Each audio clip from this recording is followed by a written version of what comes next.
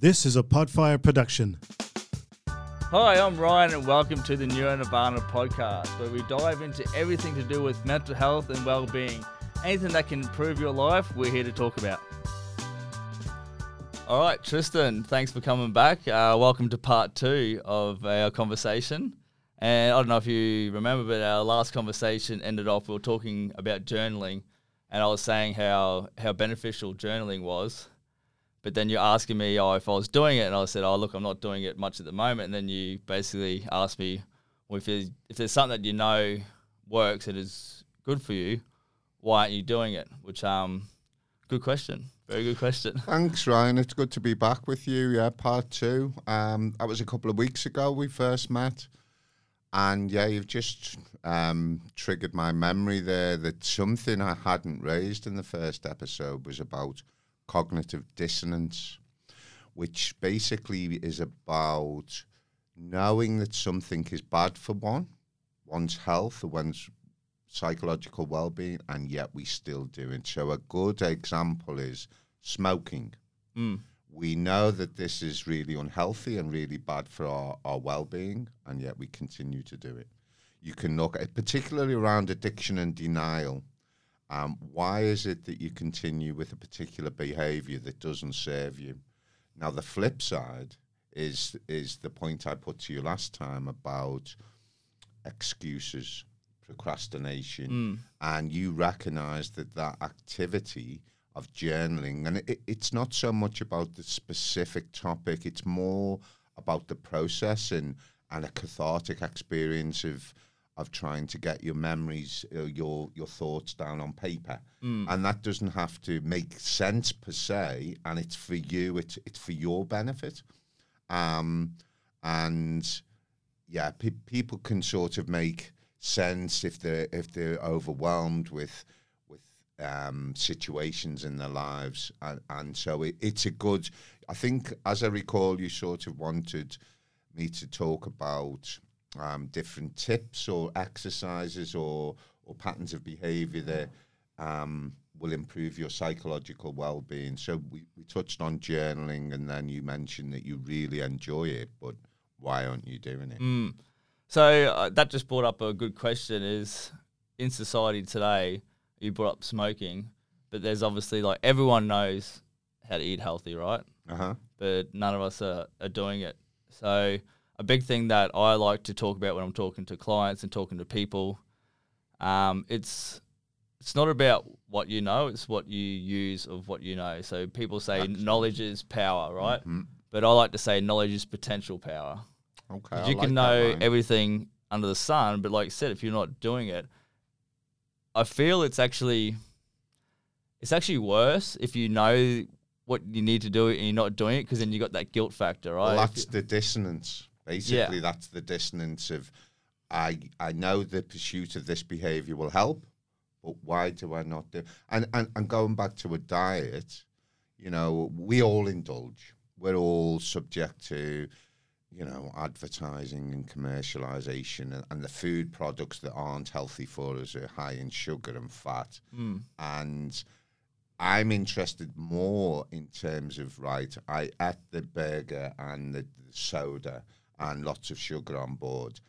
Then there's the guilt, and that actually keeps you in that automatic negative loop. That, you know, I shouldn't have done that, but I did, and then then you feel worse, and then you go do more of it. And then you do more of the same negative behavior. So I feel like, you know, if it was so black and white as to this is bad and this is good, and if you leave all the emotional out of it, of course, logically, you're like, well, of course I shouldn't do that, or I should be doing that. But I feel like today, you've got to be getting something, even though it's bad for you, there's something that you're gaining out of that for you to continue that behavior. Right? Sure, the fat and the sugar. And we are designed to gorge as human beings because, you know, if you look at sort of a reptilian brain, and I think we touched on this in the last podcast, that we're not as sophisticated and as advanced as we would try to convince ourselves that we are. So you're being driven to take on as many calories as possible. Yeah. That's the animal sort of the reptilian brain, the fight, the survival, and yet we're just subjected to 24-hour food, calories, and people don't know how to put a brake on it, and they get overweight and they feel that, that there's negative self-esteem, and they get caught in a loop, as you rightly pointed out, and that's what the manufacturers and the advertisers want, the individual to, the more you do it, the worse you feel, and the worse you feel, the more you do it. Yeah. So you get stuck in that loop. And like the thing that I have noticed, especially because like we've, as a community or as a human race, have gone so far, and technology is going so fast that we are living in a completely different world to what we did, 100 to 300 years ago. But as you were saying, your reptilian brain is still stuck in the Stone Ages, right? It's very hard for us to keep up with our psychology and our health and trying to keep up with the way things are going, because we're so stuck in this 2 million old, reptilian brain. So it's more important now than ever to be aware of that and to try and combat all the stimulus coming in that's pushing us to do the exact thing that we're not trying to do. That's so right. And then I think, again, you've touched on something very important there, that if there's a negative emotion generated, we are designed to be with that and to resolve and find solutions. And actually, so if it's a feedback, it's telling you that there's something wrong and telling you that you need to change something. Yeah, and you need to be with that and find a solution. And how does one then change that behavior? But with the advent of tech and of cell phones, we're not forced, and maybe that's not the right adjective, but it's too easily to distract. Than actually be with that negative emotion. And the way we're conditioned by a commercial consumerist society is that you don't have to be with that negative. No. You can distract yourself. You can mask it up with everything. You know, whether it be gaming, and this is not to be negative about gaming, but the tech industry is designed and the social platforms are designed to keep you revisiting. So you never actually have to be with that negative outcome or that negative emotional state. And it's in there that you find the solution. Definitely. This is why I'm sure you're the same. I like to promote stuff that puts you in, forces you to look at this stuff. So meditation, great, Brilliant. All distractions out. Okay, sit with what it is that you need to sit with instead of distracting yourself. So and that's why it's so hard for some people to do, because they don't want to sit with it because of what might come up, what might they think about themselves, or you're running away from the exact thing that you actually need to do. Most definitely, and it's almost back to the dissonance. I should be doing. I'm a little bit off put by the shoulds and shouldn'ts. However, there are times when this is behaviour one should pursue. The rigidity and clinically we look at being concrete in terms of having to do this. And I like Albert Ellis, who is the forefather. He developed rational emotive therapy, which is the forerunner to cognitive behavioural therapy. And he said, don't should on me and I won't should on you. He spoke about masturbation, which is a great turn of phrase, that I must be doing this. If I'm not doing this, then somehow, I'm not performing. And the rigidity and the concreteness of the psychology is...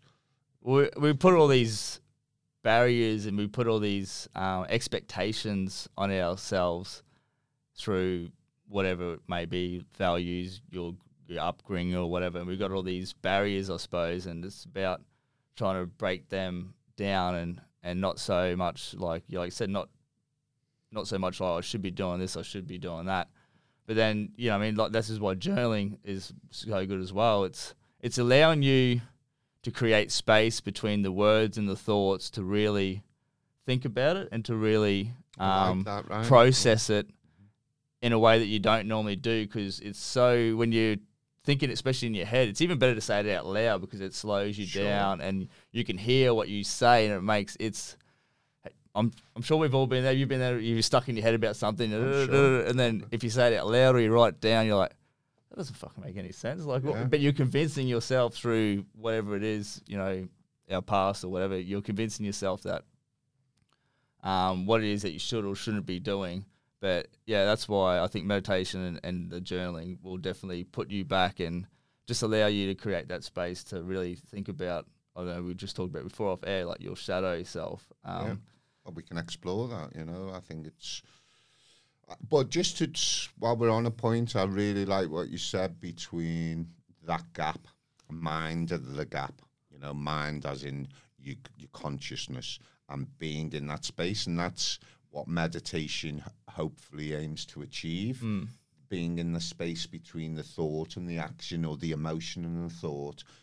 You're right on the money there in terms of, and so that's been developed into mindfulness, which is very vogue at the moment, which I really like, and being with your thoughts. And it's back to, this in 2022, we don't allow ourselves, or we're being bombarded by advertising and distraction. And I think you've hit the nail on the head there, mate. You've got to be in that space, and that can come through being in flow and being creative, whether it be writing or art or music or sport and passion.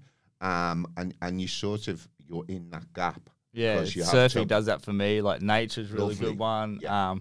And I think it's interesting to see when you follow famous people like Einstein and Newton and stuff, and they will all say that their best ideas or their best breakthrough didn't come when they were doing sat at their desk. It was like in the shower, where you have that space and you have that sort of or nothingness, or that, you know what I mean, where you allow stuff to come in. You're in a receiving mode of receiving what can come.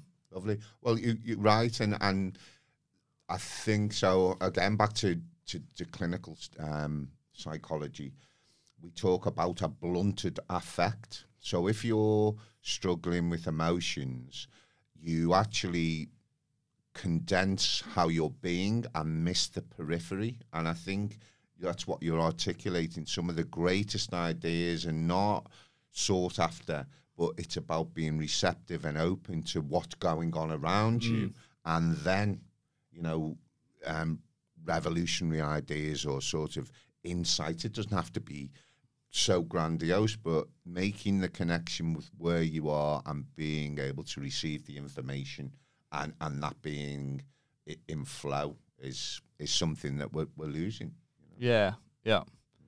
And you can become in flow through many different forms, like you're saying, sport and work. I think surfing's a great one. For me, it's the perfect storm. You got the ocean. Which I think it's got magical powers. Like, every time I jump in the ocean, I'm a completely different person. Sure.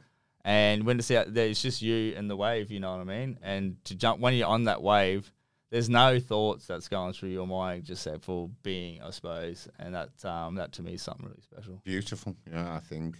And that works for you. And, so maybe I was a little bit critical of the journaling and not doing it, but I know that you're a big surfer, so you're still getting the benefits. You know, the journaling's an add-on almost, but that's what. How did you get into surfing? Was that from childhood?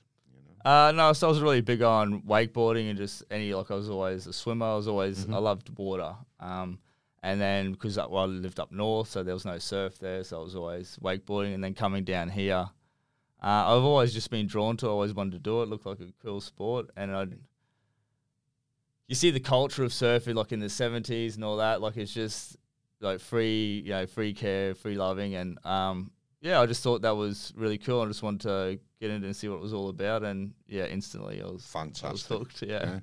And that's, that's a blessing that you found that. And I think we all have something similar, but just in modern life, we don't, for whatever reason, we don't find it. You know, for some people, it's writing or painting or something artistic, or you know, you get sport. You mentioned you get your marathon runners who go into a zone. Yeah. You know, you get your golfers who are in the zone and everything else is irrelevant or dumbed down. And I think that's super healthy. And I think as a society at large, we're beginning to lose some of that. You know? Yeah. And the cognitive sort of management takes effort and time, and we don't want to look at it. You know, you touched on the shadow, the negative side. We're drilled to not acknowledge some of our behaviours mightn't be the best for us, you know. And one of my punchlines is never underestimate the power of denial, because you'd be surprised how people can trick themselves, justify and rationalize and minimize the behavior. And there's lots of facets of denial, but you know, just the term people shy away from. I do not want to acknowledge that I'm in denial about. Because there's a lot of shame and guilt around certain all things. those negative emotions that we touched on, but you have to be, you know, Carl Jung said, you know, the shadow knows. You know, you are what you think you become. But there's a dark side to that in terms of we cannot just look at all our positive aspects of our personality. You have to look at the, you know, the things that don't sit well. But again, we're sort of drilled, and it's a difficult one to look at your denial patterns. And most people just shut it down. You know, they close the closet, and the skeletons in the closet, and that's where the shadow is. And you need to know your shadow to have to be a whole individual and have positive psychology. Yeah, and like there's so many people in the world that have become, I suppose, enlightened or aware or whatever you want to call it, guru or whatever.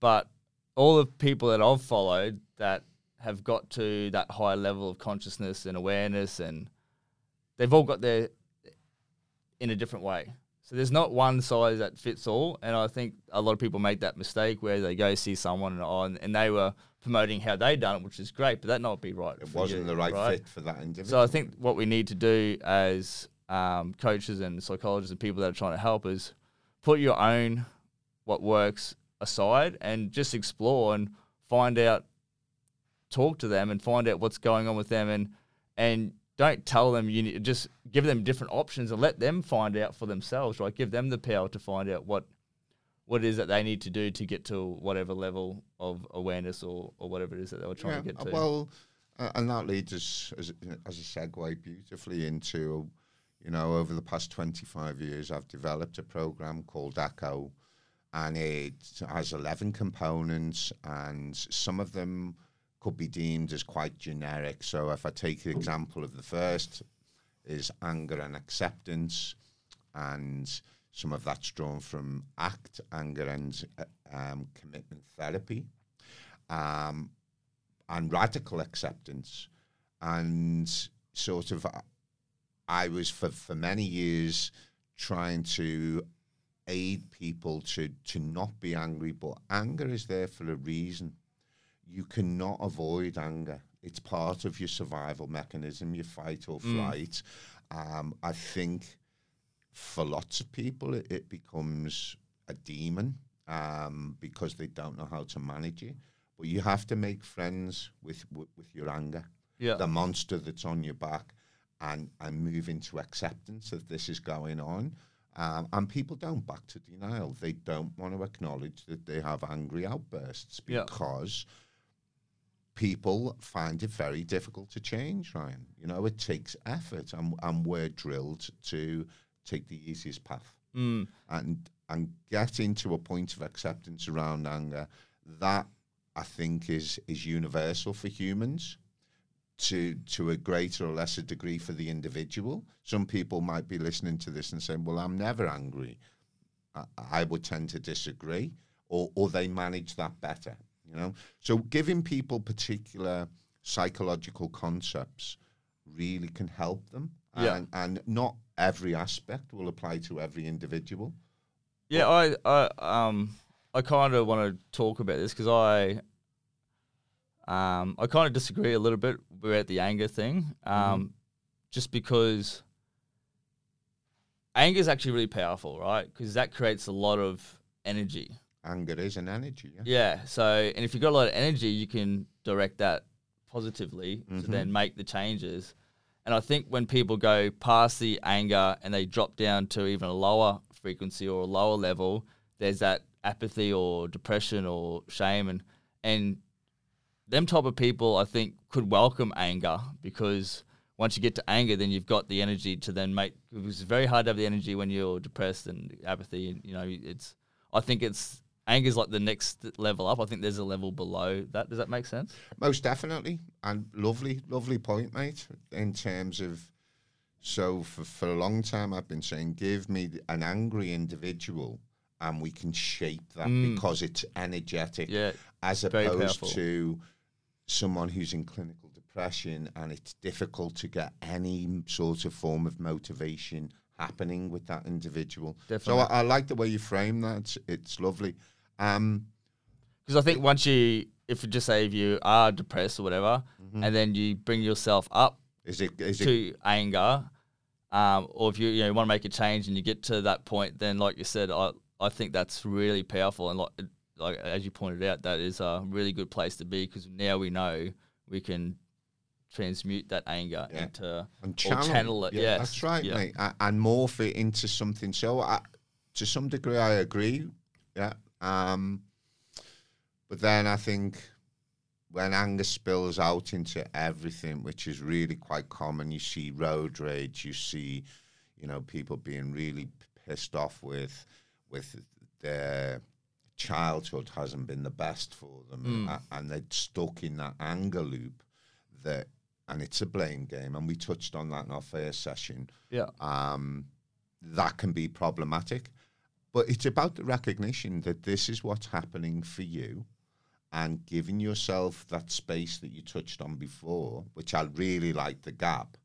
And it's in the gap then. If you're overwhelmed with anger or any emotion, we touched again on it in the first session about the world wants it to be polemic, black and white. But the reality of human existence is only 5% is black, 5% is white, and the grey zone is 90%. And it's the ability to operate there and not to be drawn into a poor frustration tolerance. Clinically, that's about low frustration tolerance. So everything that's difficult really irritates us and we become angry. That then, remember I touched on a blunted affect and not being receptive to what's going on around you. When you're angry and you've got a frown and you're kicking the cat or whatever it is, people shy away from you. So those connections that you touched on earlier about being receptive, if you're too angry, people shy away and it becomes a blunted emotional effect that I'm pissed off all the time and I'm missing many things. The social interaction, people don't want to be around people who are explosive in rage because they feel uncertain and I'm fearful, Yeah. And I think, again, it's back to the moderation of managing the anger. So I'm with you in terms of anger can be very useful at times. However, if we go into tipping points and it spills over, and then we become the angry individual. I relate to this in a big way as a younger guy, for difficult upbringing and, not much, not many resources around me. And I was pissed off for many years until I sort of found psychology. And so I'm very passionate about revisiting that and seeing if I can sort of help other people in terms of managing that anger. But yeah, it can be very useful. You're right. Definitely. So you're talking about, we briefly touched on Echo. Yeah. And so just give us a rundown of Echo and your program and sort of like take us step by step, because I'm sure there's a lot of people listening that would like to know, to have the tools and to see like what you've designed and why and how it can help the people that are listening. Okay, so we start there. There are 11 components, and that's been designed specifically to, as a back to flow in terms of people's cognitive abilities and raising different emotions and psychological facets of who they are. So we start with anger and acceptance, and that's quite a big one. And then we go look at, strength through life experience. And again, we challenge denial there, that we don't want to, maybe things haven't been great up until this point in your life. And so we then go into avoidance, that I don't want to look at those difficult aspects. You touched on it in our first session about revisiting childhood experience that might have been negative. We shy away from that. So it's not just about life strength through experience of all positive, but lots of negative things. People find themselves in psychological difficulty because their life experience has been negative. You need to be able to draw on that. And we touched on this about anti-fragility. What is it about that experience that has made you better for having been through that? And that's, I hope, is sort of a new twist on psychological well-being, that you have to, it's not just about being resilient and tough and being able to keep moving forward all the time. It's about how are you a better human being for having been through that. And when people have been through particular childhood abuse, whether that be psychological, physical, sexual, they don't want to open that can of worms. But the true healing occurs in making space for that and being with that experience and drawing on it. And people will say, well, how can anything that was abusive in childhood have improved you as an individual? Well, there are aspects that you've been through that. You survived. We touched on that as well a couple of weeks ago, that you're still living. So you've been through that and you're still surviving. Yeah, so you've basically conquered 100% of the things that you've been through if you're still there. Exactly. Brilliant. I like the way that's put. Yeah, and that's the truth. And then we go into...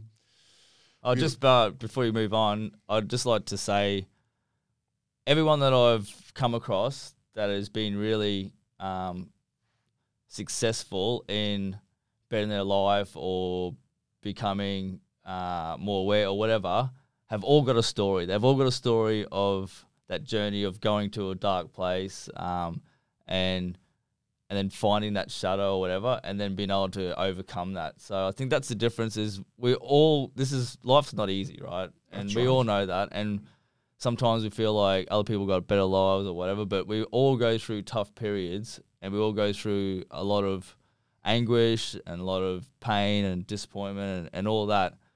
But it's how you react in that moment and what you do with that that's going to really determine the outcome of your life. That's right. So, yeah, when I hear people go, oh, yeah, my life's, I've hit rock bottom, or we all go through that, right? So now's the time where you can use that energy through anger. You might be angry about it or whatever, but it's that's when you really need to step up. And I think if you do, the more you do that, the more you want to do that. And it's like that snowball effect, So generally in our lives, we very rarely stay stagnant. I think we either build on getting better, or if we stop, then we end up going in the reverse, right? So you need to choose which way you want to go. Yeah. And I think that's really important, because I think a lot of people feel like, life's doing them more hard for them than what it is other people. That's certainly not the case. Well, yeah, that's keeping up with the Joneses. It's called social comparison. How big such and how much money is such and such got in his account, or what sort of car does he drive, or where does one live, or what's the occupation. And we are hardwired to look around us and see where people, because we sort of mimic and we get ideas from others. We swap ideas. That's the beauty beautiful thing about being human, that we can converse and we can look at sort of abstract concepts and no other animal on the planet is as aware of their emotional tone, their emotional state as humans are. And I think that can be a double-edged sword. It can be great because one can develop and back to the ECHO program is about a tool for self-development and moving forward and gleaning some insight as to what's going on and trying to get a handle on things. But then, the keeping up with the Joneses, we've always done, and advertisers play on that. 100%. But, I think it's almost as if this pursuit of perfectionism or the images we're bombarded with through social media, that if you don't have A, B, and C, or you don't look a particular way, then there's somehow the individual is lacking. And I think that's a huge problem. And ECHO hopefully tries to empower the individual to address those issues, those internal issues with themselves, and to transcend sort of that immediate stimulus and input that we're all subjected to. So that's the acceptance side of things. That's an acceptance side, that this is what's going on. And life, I don't mean to be too negative, but we all age. And with aging comes illness. Speak about yourself there, right? I'm going to stay young forever. Yeah, well... we all want to, right? Yeah, we all wish to. Yeah. Well, yeah, I mean, there was an interesting... just a sort of bit of a tangential idea, but there was an experiment done in the 70s about an elixir of life, that if you took this potion, you would stay at any age you wanted, never decay, never become ill, but you could never die. You will be eternal. So I don't want to divulge your age at the moment, Ryan, but if from my side, say, I could remain 26 and healthy forever, but everyone around me is going to die. Everyone's going to pass on because that's part of the natural life cycle, yeah? How many people do you think would consume the elixir and stay young forever? I think a lot would, without thinking of the repercussions. Well, they think they would, but then once they did it, I think they'd realize... 89% said no. Oh, really? Right. I think I would have been one of the 11. Yeah. As a die-hard Liverpool fan, I wanted to be the longest Liverpool supporter of all time. Yeah. But then you get into the concept of it, and I mean, well, it's not natural, right? It's not natural. Well, you can look at sort of medicine, and we spoke about a disease model previously and how that is. However, life expectancy is increasing exponentially. So if you go back 200 years ago, you were going to make maybe 30 or 40 years of age. Now we're on 75 for a guy, approximately. Yeah. So that longevity is something that we pursue. Antibiotics, I know there's all sorts of, and vaccinations to prolong life. Yeah, I don't want to go off too much of a tangent, but I think it's all about quality of life for me. So if if I'm 80 or whatever, and they might be keeping me alive, but if I got to take 1 million pills and I'm just sitting in the house doing nothing all day, to me, I'd rather pass on, I think. Okay, that's more of a philosophical bent, and I think we should stick to our psychology this morning. Okay. Yeah, okay, so you mentioned the acceptance and the anger, so and then from there. And then reflection on your life experiences and drawing from even the negative. And then, I'm a big interest is motivation. So the third component is about motivation and locus of control. Are you driving your own existence? And then another facet of there is about fairy tales and how we're conditioned to believe that we're going to play for Liverpool, or we're going to be the greatest, we're going to be the next Kelly Slater, or the way society conditions and trains us to have these great expectations, and yet then we fall short, and then that generates that spiral that we've touched on, into depression or anger or frustration or whatever that be. A big thing that, you know, I'm very passionate about is suicide prevention, because that's another facet of the ECHO program, and not just to look at the individual who was successful. I know that sounds oxymoronic in terms of, you know, you're successful at taking your own life, but the people who are left behind, you know, for each suicide, the numbers suggest that, you know, you've got as many as 16, 17 other human beings who are really, really damaged, devastated by the death of that person. Another facet. So the way that the program is put together, it flows, and then we look at sort of the grief cycles, and that was, you know, there's a backstory to there with Elizabeth Kubler-Ross, who developed grief, and she was looking at the individual who was passing away, and then realised the grief cycle really applied more to the people who survived that individual. And, you know, I think the sort of, ultimately you go to acceptance. So that's how ECHO is designed, that you get into denial is the first aspect of grief, and then bargaining, only if I'd have done something different, or maybe then depression and anger. And it's not linear. You know, you can jump back and forth into 100%. these, but ultimately you get to acceptance. And but grief is multifaceted, Ryan. You know, the grieving for a child is different. You touched on, you know, if you were 80 years of age and being kept alive, I think naturally, you know, you've had a good life. Hopefully you've enjoyed it. And then the conclusion is, this is what we do. But with that ECHO, you know, is as you move towards old age, do you begin to grieve about the loss of time, the loss of life? So it doesn't necessarily have to revolve around the death of an individual. Can you grieve for the time you've lost? Can you grieve for the aging process? Oh, there's multiple things. Oh, you could go on. Yeah. Well, that's all contained within ECHO. Yeah, cool. You know, there's a really good. I just thought about a really good model when we're talking about spiraling up and down, and I think it was Tony Robbins that got this model. Is so everyone starts with a potential. So right now we've got a certain potential, us sitting right here, and then from potential you take an action. Whether that be, one action could be go to the gym, positive, right? And then from that action, you get a result, you feel good. And then when you feel good, you're at a higher potential.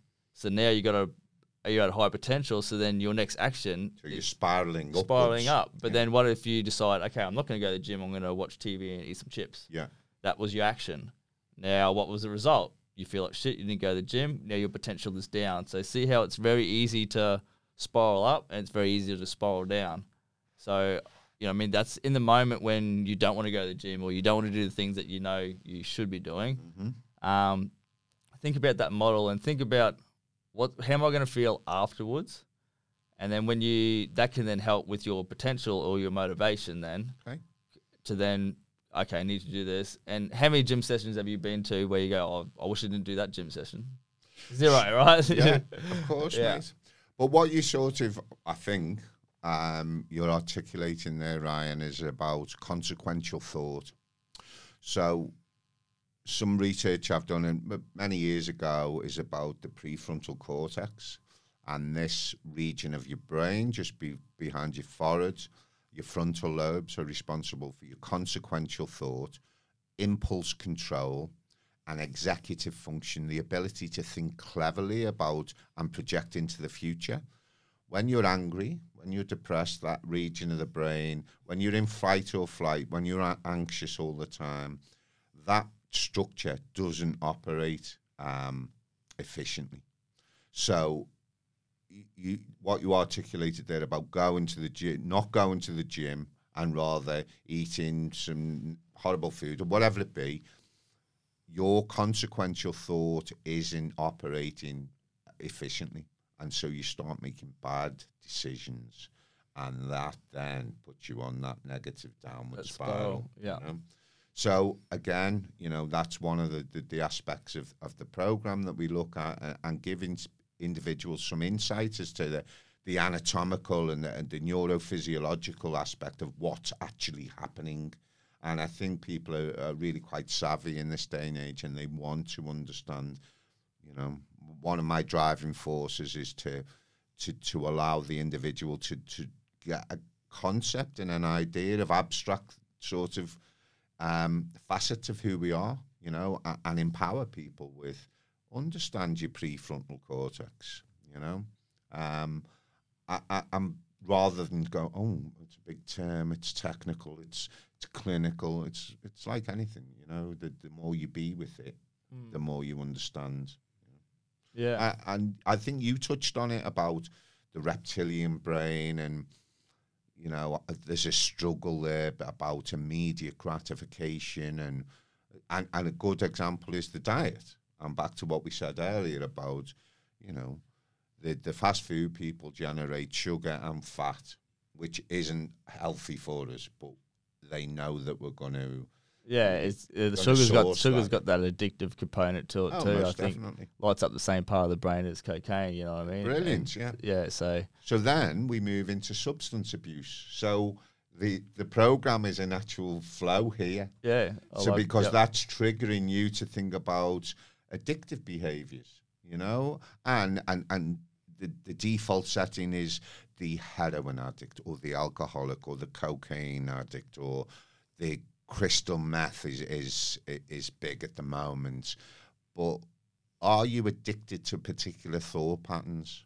So 100%. All of the above is applicable, and it's interesting. You know, people say to me, "Well, what's the biggest drug of addiction or the most damaging?" And they jump to heroin or cocaine, alcohol. You know, 100%. And alcohol is socially acceptable. It's cheap. It's so freely available, and it's almost encouraged by society. It is definitely, especially the Australian culture. And the English, you know, where I come from. I know where I work, when I go out to the mines and stuff, like if you don't go to the bar, you're going to get shit, you know what I mean? Like it's almost like you have to ostracised almost, Yeah. Well, I mean, I don't want to digress, but I can. So if we look at Ryan, that's a brilliant point, mate. He might be out with the boys, you finish the shift, you're in the pub, and you choose to have a water or a soft drink or whatever that is, yeah? And all the other boys encourage you and give you grief down the banks about why aren't you, why do they do that? Because this is my theory. Go on.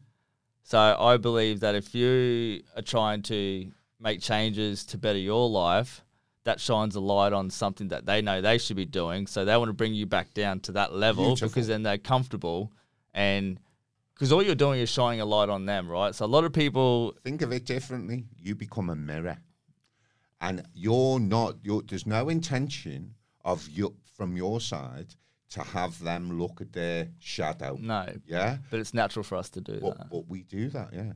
And so you're quite right. You know, you've got a great take on that, mate. So you're having a water, they're all drinking the schooners. And I'll be completely honest here.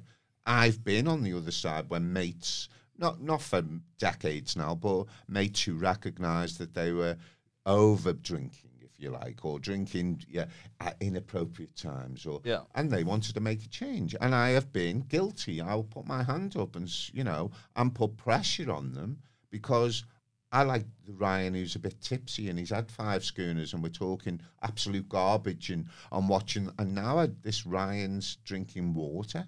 You know, are you too good to drink with us? That gets levelled at the individual. Yeah. But I think as much as you and I can recognise and speak about it, it's a big problem in terms of the individual's ability to recognise this as an issue, and then this social set keeping them stuck in it. Yeah. You know, or alienating them, or now they don't fit in the pub, and you'll hear rubbish like never trust somebody who doesn't like a beer, you know. And I don't want to digress here, mate, but alcohol is a big problem.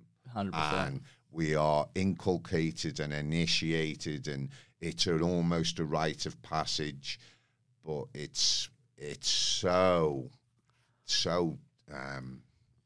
damaging for human beings, you know. Yeah, and I don't want to be too negative. No. I'll put my hand up. I love a beer. Me too. I love a nice glass of wine with my meal. Not every day, but you know. And if we talked about people going through journeys, you know, there was probably a time when I thought, crikey, you're using this as a crutch. This is not a social. It's not hanging out with your friends, or it's not a nice glass of red over a nice steak, whatever that be. I've had to moderate, you know, through my life.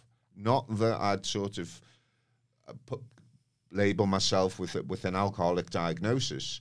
However, I have recognised that it's been a problem in the past. Yeah, well, I think they talk about, I've done a bit of research into like drinking. I think, pretty sure, correct me if I'm wrong, alcohol and benzos, which is like your Valium and your... most difficult to withdraw from. Yeah, they got the biggest physical withdrawal out of all of them, and this is, one of them's legal. We can go drink it every, you know. Well, the benzos are legal. So the benzodiazepine family, you've mentioned, basically the big one that jumps out is diazepam/Valium, yeah?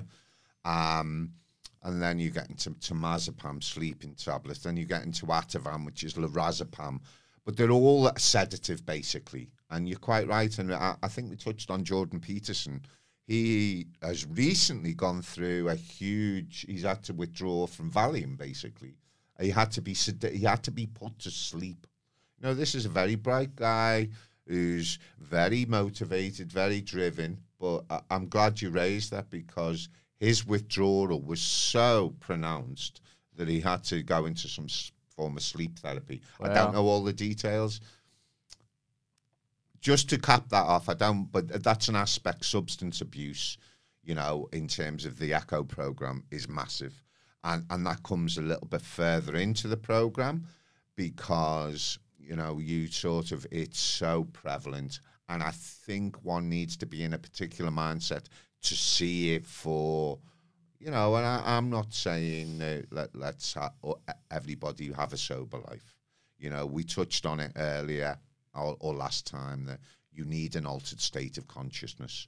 And in this day and age, people find that through drugs and alcohol, rather than surfing or running or being creative. It's too easy. It's the default setting. It's that easier, I want to blot things out, but again, that generates that blunted effect. And it's not just the stress of modern day life or relationship breakdown or trauma as a child. It then blunts everything, the physical aspect of who we are, the emotional, the relationship aspect. You know, the bottom line is, and people aren't going to like this, but I'm going to say it anyway, that if we found alcohol tomorrow, ethanol, we'd ban it. Yeah, without 100%. A doubt. Yeah. But it's so lucrative. It's such a money spin. It's so entrenched in our culture but it's money, you know, despite the domestic violence driven by alcohol, the traffic deaths, lots driven by alcohol, violence, family breakdown, suicide. So such a huge portion of suicide is linked to substance abuse, you know? Yeah. And that isn't to say that, I won't enjoy a beer probably later on. But that moderation is everything. And finding a balance and having other aspects of our lives that are as important as having a beer, you know? But I think it's a runaway train, my friend. I really do. And just to think of the cultural implications, you know, it's toxic. Yeah. It's a poison. That's what you're doing.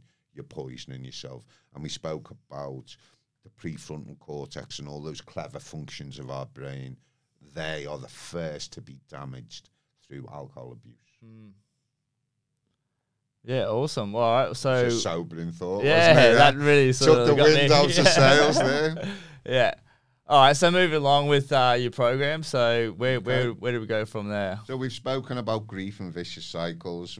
We've spoken about low frustration tolerance and the inability to deal with life's niggles, if you like, or obstacles that arise, and then one becomes not problem solving, but reactionary. And we spoke about that before, about responding rather than being reactive. But I sort of think about, and then we look at depression.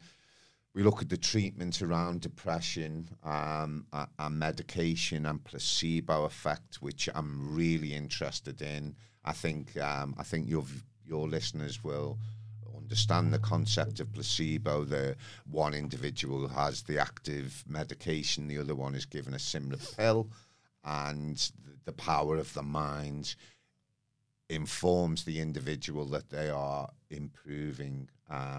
And there is a time and place for medication. I think it's overprescribed. I think it's it's $1 trillion industry. I think the economic aspects of antidepressants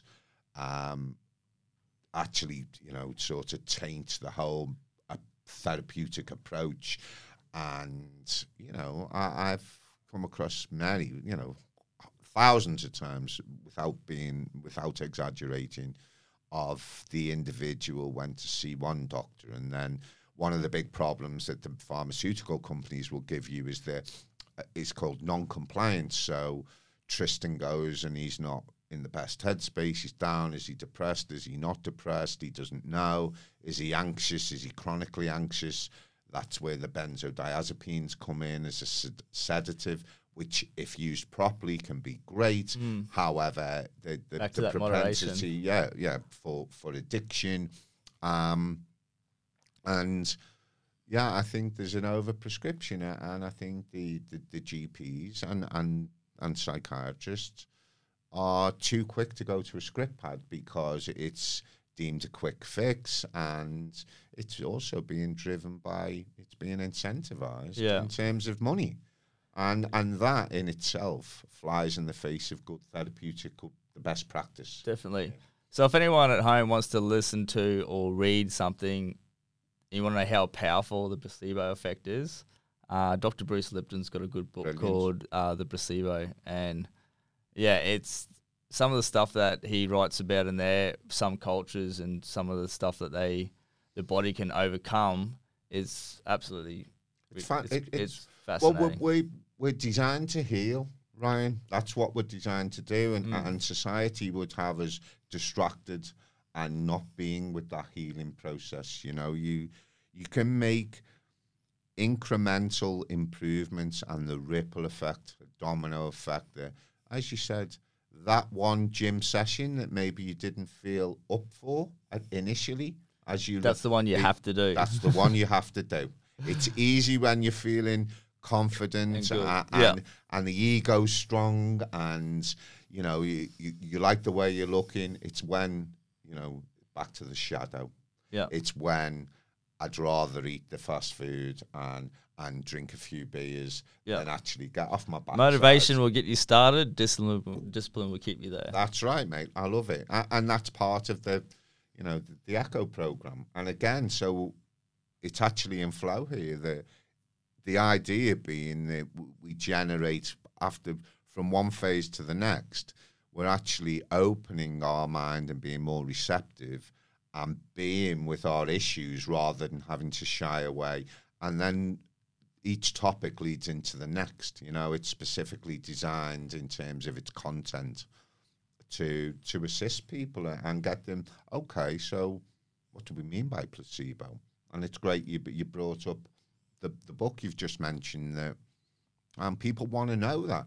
And when they get into that concept, then other things open up. It's like, okay, so the power of the mind is monstrous. Opens a lot of doors. But if it's not being used in a healthy, it can be back to the shadow. It can be so negative and being in those negative loops. And then the next phase would be looking at neuroplasticity. Big terminology. All it means is the brain is malleable, shapeable. So it was only 25, I could be wrong with this figure, but it was only 25 or maybe 30 years ago that we were told, can't teach old dog new tricks, and after a certain age you couldn't change your mind. But that's all completely changed now.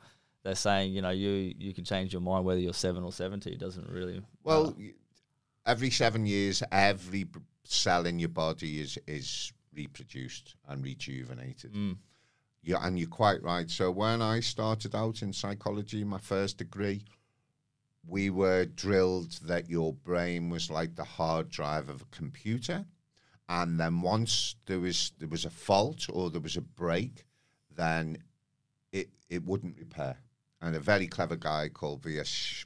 Ramachandran was looking at patients with stroke, and there's a paralysis on one side, and he put a mirror in front of them with the not the paralyzed side, but the healthy side, and a mirror, and he actually tricked the brain into believing that the paralysis wasn't there. And the wonder of it was he realized the brain would rewire itself, and that's where neuroplasticity was born from. Clever, you know. And again, the positive is, you know, what you think you become. You know, when we first met, I touched on, you know, you're here, you are what you do, you are what you eat.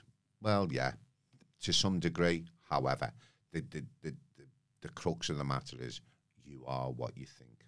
And that's, you know, inspiring. However, if you're stuck in an automatic negative loop that life is rubbish or you're not worthy or you're lacking, you're also reinforcing those neural networks. Definitely. And neurons that fire together, wire together. Yeah, I heard about, I looked into multiple personality disorder.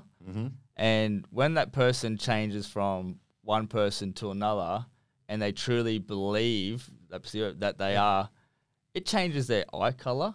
It changes whether they got diabetes. It changes everything. How powerful is that? Just from that belief of I've changed from this person to that person, it physically changes like that. And that's true. You can look that up. That is, and it is. You're to giving me. Yeah. That blew me away. Like even changing eye color, like wow. Yeah. And beliefs is a big facet in the Echo program. Are your beliefs outdated? Where do your beliefs come from? You know, they come from your parents, maybe. We spoke about are they yours or they've been given to you? We spoke about generational differences. You know, you sort of and change of belief is difficult because we think if we stick to what we believe in, then we won't unravel. And there's a fear that if you begin to challenge that, it's almost an identity crisis, that letting go of old, dysfunctional, negative belief patterns that no longer serve the individual, then somehow they lose some of their identity or their self, if you like, you know. Yeah, we built up this big conception of who we think we are. Who we are, yeah. And the deconstruction thereof, back to the shadow, you know, to deconstruct and break it down and start again, you know. We think we need to be continue, and that's why the behaviours, the negative behaviours, are repeated over and over again, and that dissonance of I've done it again. You know, you look at addiction, you look at something like alcoholism. You know, the next time the individual relapses, they go even further back, and you touched on that. It's not that they, you know, that they sort of are stagnant. They have actually gone into a retrospective negative effect, if you like, affect. Yeah. Yeah, so if there's if people want to get in contact with you with regards to Echo, how can they get in contact with you? Yeah, they can email me, and that's probably the best. The whole Echo program will be online soon. It's gone through, and it's an ongoing process. There isn't, you know, a definitive answer for everyone. We touched on that at the beginning. That some people will take different aspects of it.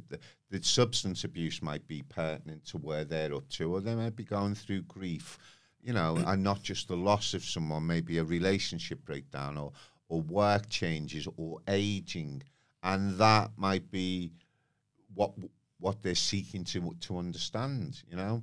But the idea being that the whole package will help the individual. That's where Echo is coming from. Yeah.